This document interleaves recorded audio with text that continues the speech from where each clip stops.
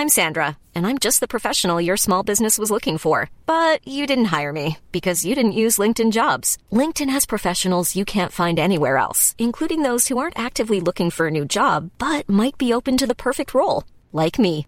In a given month, over 70% of LinkedIn users don't visit other leading job sites. So if you're not looking on LinkedIn, you'll miss out on great candidates like Sandra.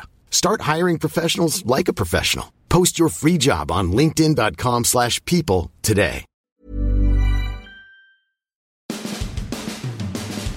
Todd Bowles spent the last, 4 weeks talking about how we just got to coach better and play better.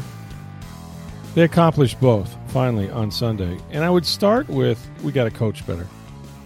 And what I mean by that is, after that sort of debacle against the Houston Texans, which, by the way, turned out not to be as bad as everybody thought they were. They just beat your Cincinnati Bengals on the road. C.J. Stroud lit it up again. They had a meeting. And, of course, they have meetings all the time, right? But what I mean by it is that Bowles gathered his entire defense in a meeting room to watch film of that awful game against the Texans on last Monday. And what's unusual about that is they generally look at the film, they break it up into position groups, right? Like you have a defensive line meeting room, you have a linebackers meeting room, you have, all these meeting rooms over there at the Bucs facility. But this time, Bowles got the whole defense together, and he went over it like the Zapruder film, right? Play by play by play. And he called out guys in a group, and according to Devin White, it was pretty brutal in that, he was trying to show them, hey, if you play this the right way, if this guy doesn't do this wrong, that he's trying to put them in positions to make plays, and they're just simply not making plays. And,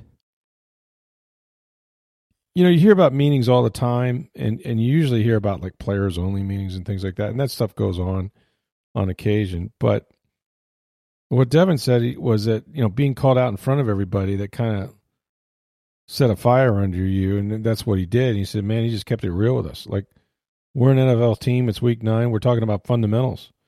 We should have this down pat. At the end of the day, you've got to do what you got to do to win ball games and get back to the fundamentals. And he's just like, it's not right that we should be at this point, but that's where we were. And yes, the players, were encouraged to speak out, and they did. And I think Bowles heard them. Now, not every two teams you play are alike, right? The Texans are certainly different than the rookie quarterback that the Bucs faced against the Titans. Will Levis is not C.J. Stroud. Will Levis does a lot of good things, and I think he's going to be a good quarterback. And he's certainly got, one big weapon behind him in Derrick Henry. But the Bucs did a nice job of shutting him down early and trying to make Levis beat them. And what I like, Steve, how long have we been talking about, hey, where's the man coverage, right? Where are the guys on the outside, Jamel Dean, Carlton Davis, who didn't play, with Zion McCallum? Why can't they get up in these receivers' grills? And if you want to play zone over top with the safeties, that's one thing. But, try to play press man, which is what they do. And maybe that gives your pass rush a tick more to get there, or maybe your pass rush does get there and the ball comes out fast and you got a chance to make a play on it.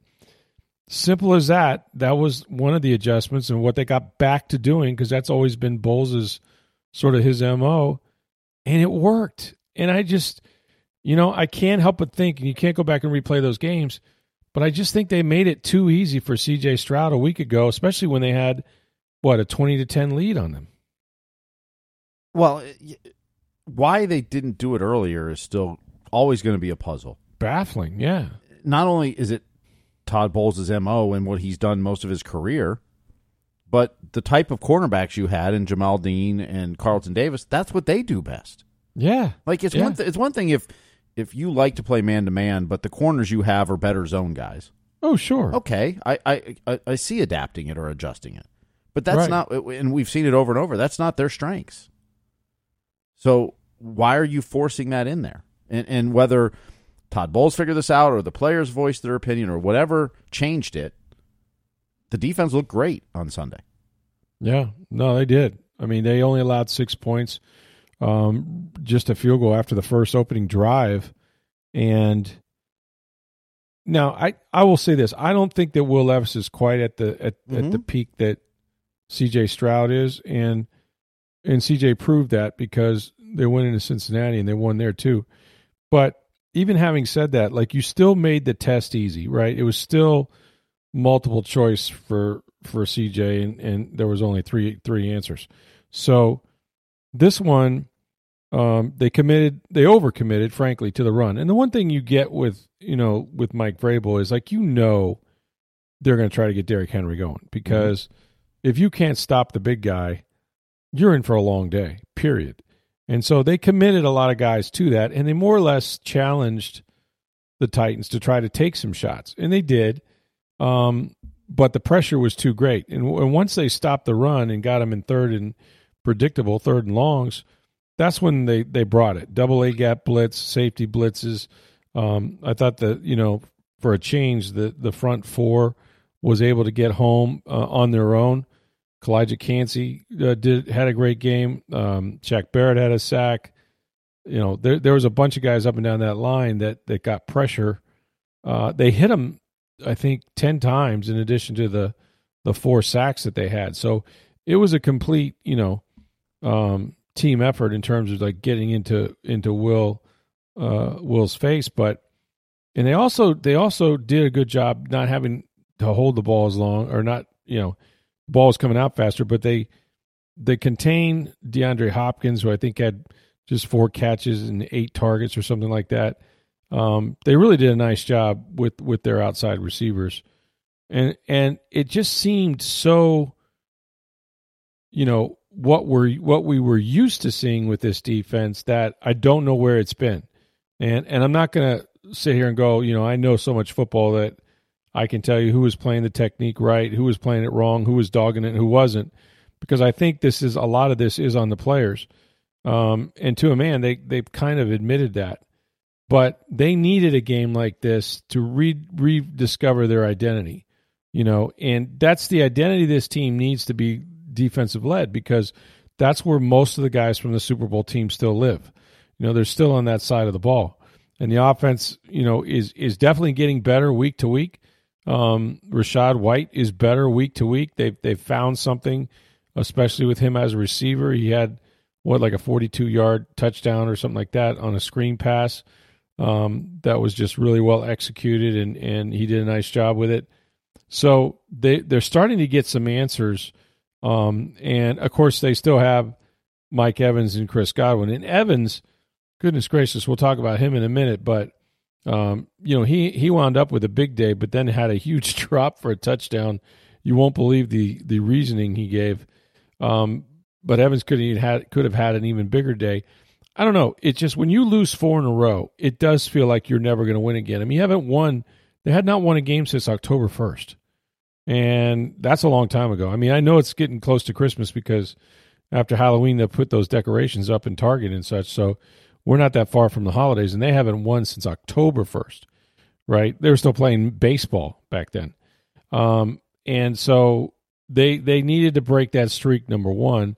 They needed to beat a team like Tennessee, because there's not that many wins left on the schedule that you can afford to lose to a team that you should beat. And now they go to San Francisco, who just throttled Jacksonville, which I thought was a surprise, because Jacksonville had the longest winning streak in the NFL until today, or until Sunday. And it's a house of horrors for them out there. It was with Tom Brady a year ago. They absolutely lit up the Bucs, and it's a long trip. They have a better football team, I think, than the Bucs do. But somewhere along the line, you need to steal one of these games, whether it's San Francisco or Jacksonville. I think there's one other game on there that they won't be favored in as well. That would be what would put you over the hump. Here's the thing, Steve. Have you seen the NFC South? Have you seen what an average mess that is right now? Well, let's see. The Panthers lost Thursday night. Mm-hmm. The Saints lost to the Vikings today, and the Falcons lost to the Cardinals today. They lost to the Cardinals, man. Like, you can't make this up. Like, nobody can get separation. And the Bucs, just by winning a game, by snapping a 4-game losing streak, they're a half game out of first place again. Mm-hmm. Now, I don't know if they're going to beat San Francisco. If they do and come back 5-5, they're in tremendous shape because they have the Saints at home. They have 2 games with Carolina, and then their other game is at Atlanta, which we've seen Atlanta, and I think they're beatable no matter where you play them. And now they've lost Taylor Heineke, who has replaced Desmond Ridder, but now Heineke's out with an injury. Ridder is back, and the Falcons had just a cataclysmic loss to Arizona, and Kyler Murray making his return on a last-second field goal. So, well, if you win next week, you're tied for the division lead. Oh yeah, no, you're there. The Falcons and Saints are on byes. That's correct. Yeah, you're absolutely tied. It's a logjam, and that would be a tremendous outcome for the Bucs because then, they've got a few winnable games still coming up at Indianapolis, which the Colts went across the pond and had a slugfest with the Patriots, who were losing to everybody and beat them. That was a bad game. It's a terrible game. It's a terrible game to import to Germany. Yeah. But I don't. They went from Chiefs Dolphins last week in Germany to Colts Patriots this week. Wolf. How do you say wolf in German? Probably wolf. But I thought that the Colts can run the football, okay, and they got Pittman. They've got a couple guys on the outside to be concerned about, but they're not overly talented. And Gardner Minshew is limited. I mean, he just is. He's the quintessential backup quarterback. He's a guy you want if Anthony Richardson goes down, but you don't want him for as many games as they got him now for the rest of the season. So that's a winnable game. That's a beatable team.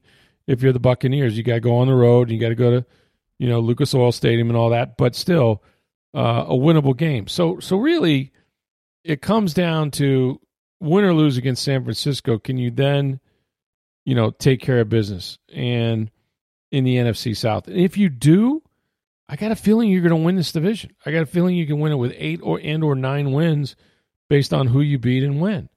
And sort of what they did with Tom Brady last year, and they were able to take the last game off against Atlanta.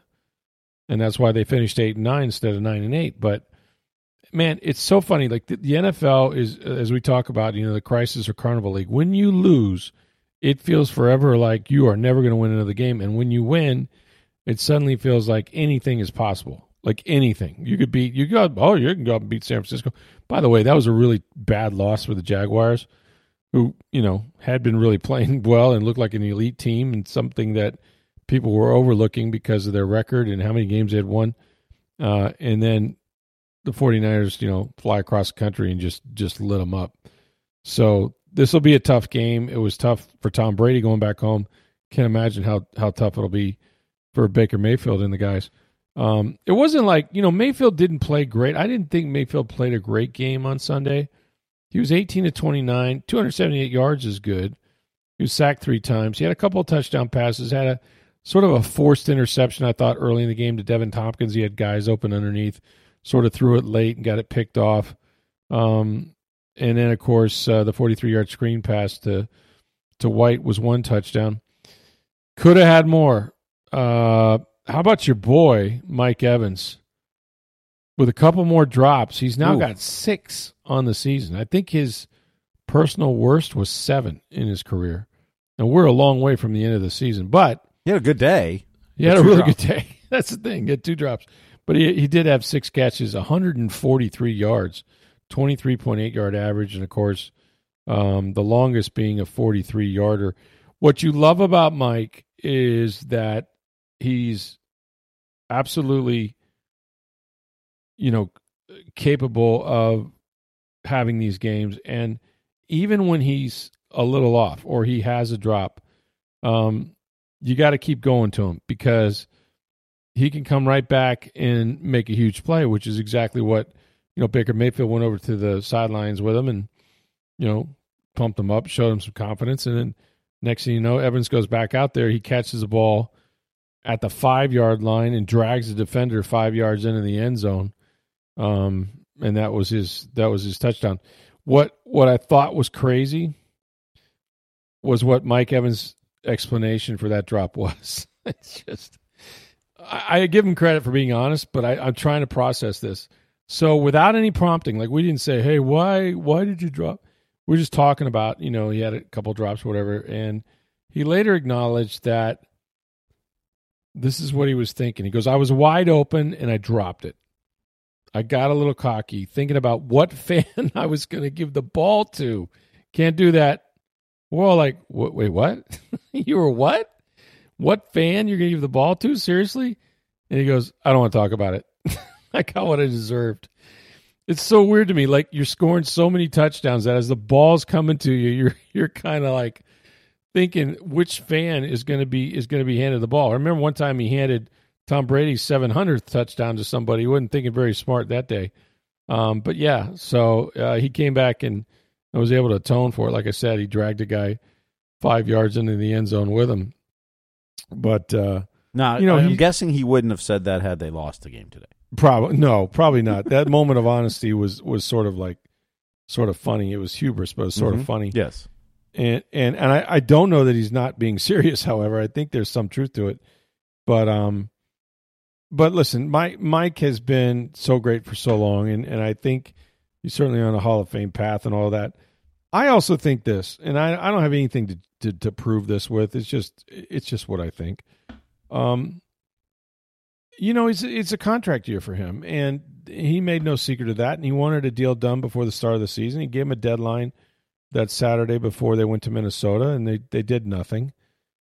And whether it's here, somewhere else, whatever, it's the first time Mike has been in this position because they extended him before his deal was up the last time. In fact, they gave him a 5-year contract, and that's probably why he's in this situation today, because if he had done a 3-year contract, he'd be, he would have been a free agent a couple years ago at age 28, and that would have made for a much more, easier negotiation. But because he did 5 years, he's sitting here at 30. But I think at times, not every time, but I think at times he presses a little bit. And I haven't seen him drop this many balls since his second year, I think, in the league. And I want to say one of the coaches, it might have been Monken or somebody, gave him a book about, relaxing and taking the pressure off yourself and stuff like that. But it just seems to me at times, like that's a lot of drops. He had, I think his career high was 6 or something like that before, or 7. And I know he had 4 in one game that year. And it just seems like at times he's sort of fighting himself and trying to be perfect and trying to make every play, and I mean, the great thing about Mike is his resiliency and how he's able to bounce back. I mean, this is incredible. Like the touchdown reception he had was 87th of his career. That ties him with Andre Reed for number 16 on the all-time list. And he's got 143 receiving yards. He now has 11,162. So at the rate he's going, he'll finish ahead of Calvin Johnson and right behind Don Maynard.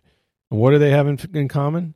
Yeah, they're both in the Pro Football Hall of Fame. Mm-hmm. This guy's putting together a Hall of Fame career, and there's nobody that's going to be able to stop him from doing it. This year alone, he's averaging 81.9 yards a game.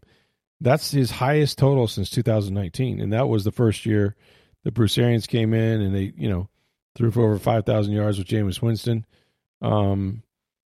So he's doing his part. The drops, I think, again, he might be pressing at times to really, just rip that whole final free agent season and stuff. But, man, what a player. And, Baker was able to overcome the early interception and the drops and managed to give him the ball. So good column by John Roman on the Tampa Bay Times on TampaBay.com about Mike Evans as well. You know what I like, too, today, what Dave Canales did? Is that first drive they threw to Godwin and Evans. I loved it. Got him involved early. Got Baker throwing to his big guys early. Yep, loved it. And I thought that kind of set the tone for the offense for the day.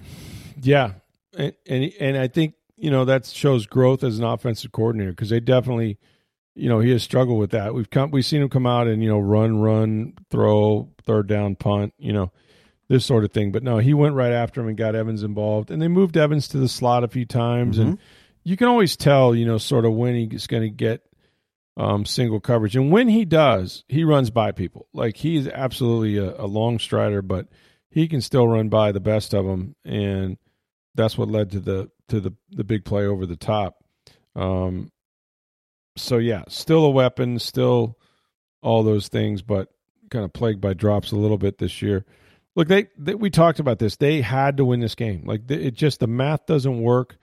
Plus, the Titans are, they're a work in progress, man. They're out there with Will Levis and trying to see what their future looks like. And I think he's going to be a good player, but they're just not quite there yet, And if you can stop Henry and lock down D-Hop, you've got a really, really good chance of beating them because they just don't score a lot of points. I mean, they very similar to the Bucs in that respect. So, the 6 points, I think that's the fewest since the Bucs opened the 2022 season at Dallas, and I think they won 16-3 in that one. I can't remember, but or 19-3. I think it was 19-3. So anyway, it was a nice job and a good way to bounce back. If you're the Bucs, there's some injuries. I think Devin White tweaked his foot again. He'd come out for a couple plays, and he was sore after the game. I thought Kalijah Cansey was terrific. He gets better every week. Tackles for loss, penetration, sacks, that sort of thing always happens with him these days. So, we'll see if they can build on that. I mean, this is the thing. They've got to maybe steal one of these games they're not favored in. But the NFC South is going to do them favors because no one can really take control of this division. None of those teams are good enough to win on a consistent basis. And so I think with all the games, backloaded the way they are, it's probably going to come down to the wire. So we'll have a chance to talk to Todd Bowles a little bit more later this afternoon about the game, and looking forward to head to San Francisco. Hey, for the past 14 years, the skilled pros of May Electric Solar, they've been installing solar electric systems all through Florida. Now, they provide the most reliable solar equipment, the best installation methods, and service, while helping homeowners cut energy costs with an environmentally friendly investment. May Electric Solar uses their own skilled employees, never subcontractors. They've always offered the safest and most reliable equipment. Now, May Electric Solar offers a 30-year, no-cost equipment replacement and labor warranty. That means for 30 years, May Electric Solar, backed by Solar Insure, means your roof, electrical, and equipment replacement is covered. Solar Insure even survives May Electric Solar. It's owned by the homeowner with no deductibles or additional fees. And this policy will transfer to a new homeowner with no fee. This is not a blanket insurance policy. In fact, only the best contractors are allowed to be part of this program. May Electric Solar's reputation and history of workmanship has earned this membership. To learn more about May Electric Solar's installation and their 30-year warranty, call 727-819-2862 or visit mayelectricsolar.com. Interesting week of college football, and let's first start by saying happy trails to Coach Jimbo Fisher of Texas A&M. He's been fired, but, something tells me what might take the sting off of anyone's termination, including mine, would be $75 million golden parachute out the door with you. Holy cow. You're going to pay him $75 million not to coach for you? As you said before the podcast, right. I want to be so bad at something that people pay me millions of dollars not to do it. Yes. I mean, that's the definition of great to me. You're so great that when you're so bad, they will pay you not to coach or work at all. You know what? Just don't work. We'll give you millions. Please, whatever you do, don't come to work. Okay, if you got to twist my arm. And I know that's not the way Jimbo thinks. I'm wondering, and listen, I don't know who they're going to hire. There's, I'm sure there's the early pool out there about possible replacements. But I'll say this. The negotiations, if I'm the coach that they're bringing in there, begin at, let me see now. Jimbo had a $90 million buyout, and you obviously think I'm better than him because you're trying to replace him with me. So my price starts at what Jimbo. I'll have what he's eating. I'll start at 100. Yeah, or I'll start at 100 because I'm better. Yeah. I mean, that's the thing. Like, how are you going to tell this guy no? And I'm still shocked. Listen, do I think Jimbo Fisher's going to win a national championship? Remember they gave him that plaque with the year to fill in for winning the national championship when he got the job at Texas A&M? Does he get to keep that plaque? I guess. No, maybe he gives it to the next guy. No, I don't think he was going to win one. But I also don't think the guy that comes in here is going to win for a while either. So my thing would be, look, if we're going to go 7-5 anyway for the next year or two, why are we paying this guy all this money? Let's just let him keep it. I mean, what's the big deal? Let's let Texas go to the SEC. Let's see how we round that out. Do they really think they're going to sign somebody or hire somebody that's going to suddenly go, oh, I'm going to A&M, man. That's where it's at now. I mean, you can make a splash hire, but like I said, if I'm the guy's agent, whoever he is out there, God bless him, because we're going to get more than Jimbo got to leave the building. That's just incredible. I mean, when did they start paying guys that much to when they get fired to not coach? It's just insane. But that's the reality. And they just won a game. That's the thing, too. They just beat Mississippi State, with their back 51-10 or something like that. Yeah, they whooped them good. So did you see some college football over the weekend? I thought Florida made a nice accounting themselves, but man, there might be a Heisman Trophy winner at LSU too. How about that quarterback? Jeez. Oh, he's good. Jalen Daniels? I mean, he kind of fell off the radar because they lost the first game. Yeah, but wow. Can that cat do it all? Run, pass, you name it. He's incredible. What else did I see? Florida State took care of business. Yeah, they did. That was a good game. It was a very good game, yeah. And they're now 10-0. You have 5 Power 5 schools at 10-0. I don't know the last time that's happened. This is going to come. I mean, I know Ohio State and Michigan played each other. By the way, your boy, the Fighting Harbaughs, could not coach. Didn't get his injunction. His hearing is on Friday of this week, sometime in the afternoon. And I wonder if he'll be on a flight at that time to Maryland in case he can coach. I don't know. He got suspended while he was on a flight to Happy Valley. I know. Did anybody say what he did during the game? Was he in a hotel room? Did he go to the stadium with a cell phone? Like, what would you do? I don't know, but he and the whole team showed up at the Michigan hockey game when they got back on campus Saturday night. So. Nice. Man, those players were emotional. How about his interim head coach? Lost it. Yeah. A couple F-bombs on the way out on national TV. But, so yeah, I don't know. First of all, in that game, how about Michigan ended the game with 32 straight running plays? Isn't that nuts? 30 and then crazy? 2 kneel downs. So yeah, but yeah, they had like 1 or 2 passes and there was pass interference, so no, it doesn't count as a play. Right. I'll say this, and did you see that Penn State fired their offensive coordinator? Yeah. Good luck with that. Here's my theory, and I've been saying this. A friend of mine's a Penn State fan, and I met this dude at the Outback Bowl a year ago, and I think my wife might even get a picture with him. I don't know, but like. My theory is that James Franklin is the worst big game coach in America. Like, this dude can absolutely recruit because he gets players, and that must be what they really want at Penn State. But you get him in a big game, and the game plan, the decision-making is always poor. It just seems like he gets out-coached every time he plays somebody worth their salt. His game management was very questionable in that game, but the quarterback was... Whether it was Michigan's defense or he just had a really bad day. Yeah. I mean, you could tell that they lost trust in the quarterback, and then we're trying to call plays around him. Yeah, and you can't win that way. No, you can't. It's just too hard. And again, you might be right. It might be that they don't trust him and they're trying to play around him, but you're not going to beat Michigan doing that. And so you either get yourself a quarterback or get him a better plan where he can be part of the solution. Now, he's a freshman quarterback. I understand. So, I mean, I think he'll continue to grow. I think he's good. Yeah, but when has James Franklin really won a big game? I mean, I guess when he had Saquon and those guys. But the joke after the game was Sharon Moore now has as many wins against top 10 teams as James Franklin does. Exactly. There you go. One. See, it's not funny if it's true, right? No one's laughing at Happy Valley. Or one of the Detroit writers. It was a great tweet. Said, "Rest of the Big Ten scrambling to steal Michigan signals." Michigan, no need to steal them. Here we're doing run. Yeah, there you go. You don't need to steal our signals. We're running. Yeah, we'll tell you what we're doing. Here it comes, right down your throat, man. That was good old physical football. I like that they took that attitude, too. It was just like, man, we'll line up and just knock you backwards all day. But there's 5 10-0 teams in the Power 5 right now. But yep. And I asked you this before the show. Well, Ohio State's got to play Michigan. Well, yeah. But play this scenario out. Yeah. Michigan or Ohio State, take your pick, whichever one wins out. Yep.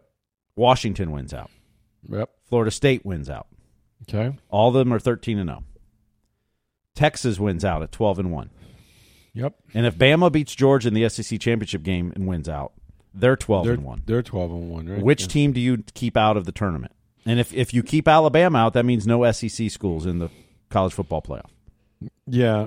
And this is the way I answered it when we were talking about earlier. I think that I keep Alabama out because I don't know in what universe, if both teams had the same record and they both in the SEC, and I'm not saying they played the same schedule, but they're both in the SEC, and you told me that Alabama's one loss was to Texas. At home. And we're going to keep at home. And we're going to keep Texas out when they have one loss, but they beat Alabama. So everything's the same except head-to-head, and they actually beat Alabama, and that was their one loss. But we're going to tell them, and I understand strength of schedule and all that stuff. I don't think you could do it. And furthermore, the SEC, while a great conference and seems to win the national title every year, Texas is going to be in the SEC a year from now. So, you're just getting them a year early. It's not like the conference is not represented here in a sense. Just maybe a little early, but yeah, can you imagine? And it's not like there's bad ball or bad college football in Texas or high school football. People would be screaming forever. I know there's really good football in the SEC in the South and all that, but it's big in Texas too, man. And I can't imagine them saying that, but they might. You absolutely could be right. You get in that meeting room and people start talking about strength of schedule and quality wins, and before you know it, the team you beat is one that they picked to go ahead of you, which is weird. Well, we'll know how much power ESPN has in that room based on that's. And now, granted, that scenario is very unlikely to happen. In college football, we see the upsets, we see the craziness. It certainly could. But that would be interesting. And South Florida is close to going to a bowl game. Yep. Congratulations, Alex Golesh needs one more win. Yep, they're at UTSA on Friday night, and then they'll be home against Charlotte next Saturday. Yeah, they should take one of those, if not both. But Charlotte's a very winnable game, and the San Antonio game is winnable. It's a little tougher. It's on the road, short week, Friday night. Right. No, man, knock it out. Qualify now so that you can get even more wins. Golesh is a real deal. Like college football is more than the NFL. NFL, I've always said coach, quarterback. In college football, it's a coaching league, right? It's like the best coaches win, and they make a big difference if you got one or if you don't. And Golesh is that dude. Like, he knows how to coach. Like, he's good. Mm-hmm. And it's only his first year, and he took over one of the worst teams in America. And he went in the transfer portal, and he did what he could. And he's got these guys believing, and they make a freaking bowl game after where they're coming from. Be enormous for the program. Have another month of practice and all of that. So he's a real deal, and, he gets a little hype sometimes when he talks, but that's okay.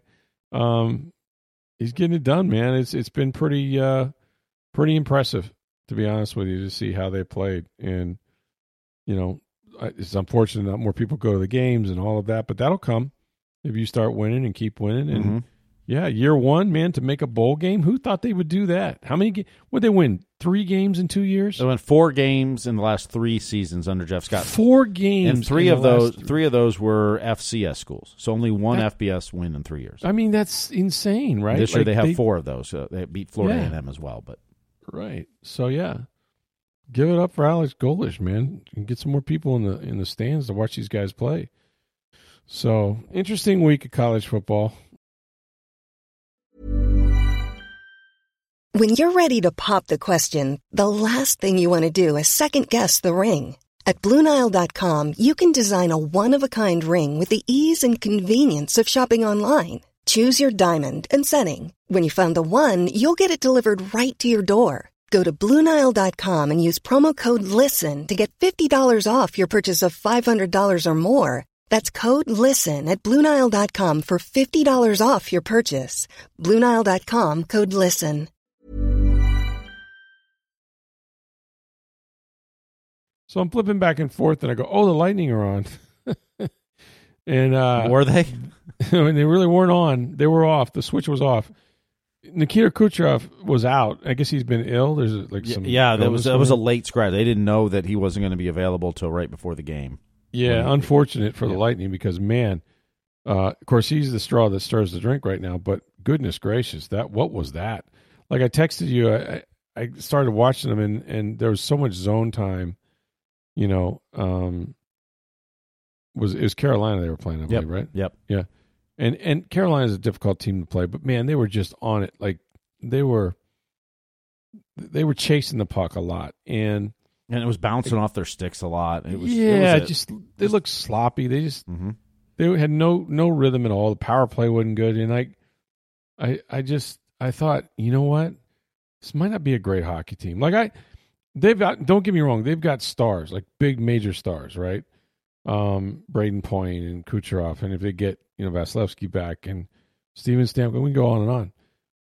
But some of those guys are past their prime, and you got to have other guys come in to replace so much of what you lost of the Stanley Cup teams. And whether they're too young, just not integrated enough, I mean, it'll get better as the year goes on, presumably. I just watching them, just thinking, you guys aren't that. They're just not that good. Like they don't seem to have it, whatever it has been in the past. But then again, that can change pretty quickly for John Cooper and his team. So I'm not wedded to that take, but it just kind of struck me watching them. I was kind of like, it's not a great hockey team. But again, you take the best player off of any team, and they're not going to be the same. You take the best player, and then Saturday you took the next best player, Kucherov, off the team. That's right. That's right. Yeah. So, and then when I mentioned Vasilevsky, who probably is the best player, right? So, so they got a couple hands behind their skates there, but hopefully he's back in about 2 weeks. Yeah, I mean, John Cooper said and not only just back, not only just back, but like back, right? Like because it is his back. Like that's the thing that was locking him up, and we don't know how limiting that was a year ago. We really don't. Something wasn't completely right, but with any luck, not only this surgery was a success, but he'll actually have his flexibility where it needs to be, and but psychologically that'll be huge for them. They need to get him back. They really do. Kind of a slow, funky start. They're still very much in it where they need to be and all of that. But man, that was a rough one to watch. So I didn't. So I went back and forth to my football and whatnot. But yeah, big win for the Bucs. I mean that's huge. All the major college teams in the area took care of business for the most part, and we are all so close now to getting into that Thanksgiving realm, and then bowl games coming up selected after that, and of course we'll have the the national championship picture here before long. This would have been a perfect year, Steve, to have 12 teams, because you got a lot of teams that have 0 or 1 losses, and I think they're all really interesting. I'd love to see a tournament this year. I really would. I would have loved to have seen it last year and the year before too, but well, yeah, that's true. I mean, any year, okay. You make a good point, but I think they could go pretty deep of teams with just 1 loss. And But yeah, if you have the 5 conference championships at all 13-0 and 12-1, that's going to pose a interesting scenario. It will. Yeah, it will. Someone's got it. Someone's going to be left out, man. And it's going to be a scream fest, no doubt about it. But I don't know. If it's Texas, Alabama, I just don't know how you tell these guys, hey, I know you beat them. I know, but you're not better. What? Well, but could they instead keep Washington or Florida State out based on strength of schedule? I think they could keep Florida State out. I mean, possibly Washington, but they beat Oregon, and I think they'll probably have to beat Oregon again in the Pac-12. Yeah, if they beat Oregon twice, and Bo Nix is a Heisman candidate, I think Oregon's a good team and a good story. So if you did that twice, along with the rest of the Pac-12, yeah, I mean, I love the story anyway out there, but I don't know how many Pac-12 teams. I don't know how you compare them. That's the thing. Like, it's really hard to compare some of these teams because of their conferences. And the Pac-12 is not strong. They got some really good teams this year. Well, the Oregon State's good. Caleb Williams might be the best player in the country. Utah's good. Utah's okay. Yeah, they gave them all they could handle. Right. That was a hell of a game. Washington. Utah's good, and their starting quarterback's not playing this year. That's true. How good would they have been with them? Right? Yeah. So yeah, I mean, and those games are on late at night, and I've seen a bunch of them because I've been on the road. But, Would love to see Michael Penix Jr. get into that picture. And who knows? It's going to come down to strength of schedule and things like that. Florida State, first of all, has zero margin for error. And I think that they could even be taken out by a poor performance, right? Like they could win and maybe still not get in if they like slop around against, say, Florida, right? Or something like that happens. So yeah, they need style points because the ACC is not good, right? They need Louisville to keep winning, so that's who you face. Louisville winning would help them. Yes, that definitely would help them. So. Interesting week of football, college football. Of course, the Bucks back on track. The sky is not falling. Okay, the seat is a little less hot for Todd Bowles. It's not burning him just yet. By this time next week, they could be tied for first. It's incredible, man. Listen, let me say this. If they go out to San Francisco and beat the 49ers, who at that point would have lost... And 4 and 5 if they lose. 4 out of 5, right? And the Bucks would then be 5 and 5. You come home from San Francisco 5 and 5, you'll be tied, I think. Yeah, because the Saints and Falcons are on bye because they're off. Yep. You'd be tied for first place in the NFC South. For all that's happened this year, for blowing some games against Atlanta and of course Houston, and we still don't know how good Houston is. It might turn out they're really good. That would be remarkable. And these people that, of course, the boo birds are circling and the buzzards, and they're at, Todd Bowles' doorstep and stuff like that. And I thought John Romano wrote a good column about how much of this game, might have been forgotten, but how much it would have meant down the road to Todd Bowles. And I would say he's still alive. He's very much alive. And this is not a great circumstance or a great football team, but he got them ready to play. And he did it in a most unique way with, showing them the film as a group, calling them out individually, going back to the basics, and then doing what we'd been calling for, which was, hey, play these outside guys, with your corners, play some press man. That's what they do best, and you can play the zone over top of it. And you know what? It worked. They got pressure on the quarterback. They did a nice job. So. Big win for the Bucks. We're no longer talking about a 4-game losing streak, which is good. They're up to San Francisco.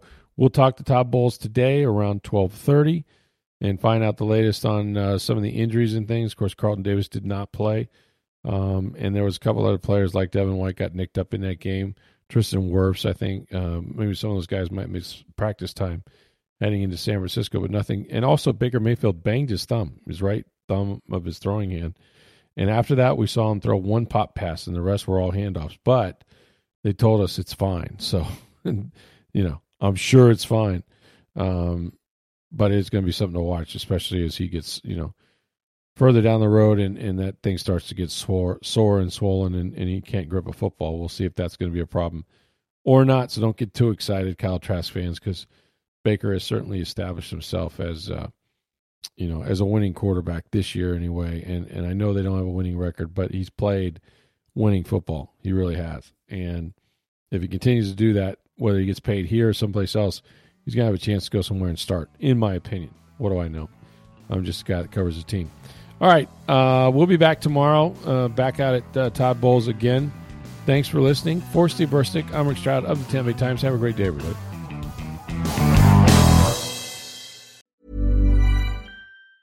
Mom deserves the best, and there's no better place to shop for Mother's Day than Whole Foods Market. They're your destination for unbeatable savings, from premium gifts to show-stopping flowers and irresistible desserts. Start by saving 33% with Prime on all body care and candles. Then get a 15-stem bunch of tulips for just $9.99 each with Prime. Round out Mom's menu with festive rosé, irresistible berry chantilly cake, and more special treats. Come celebrate Mother's Day at Whole Foods Market.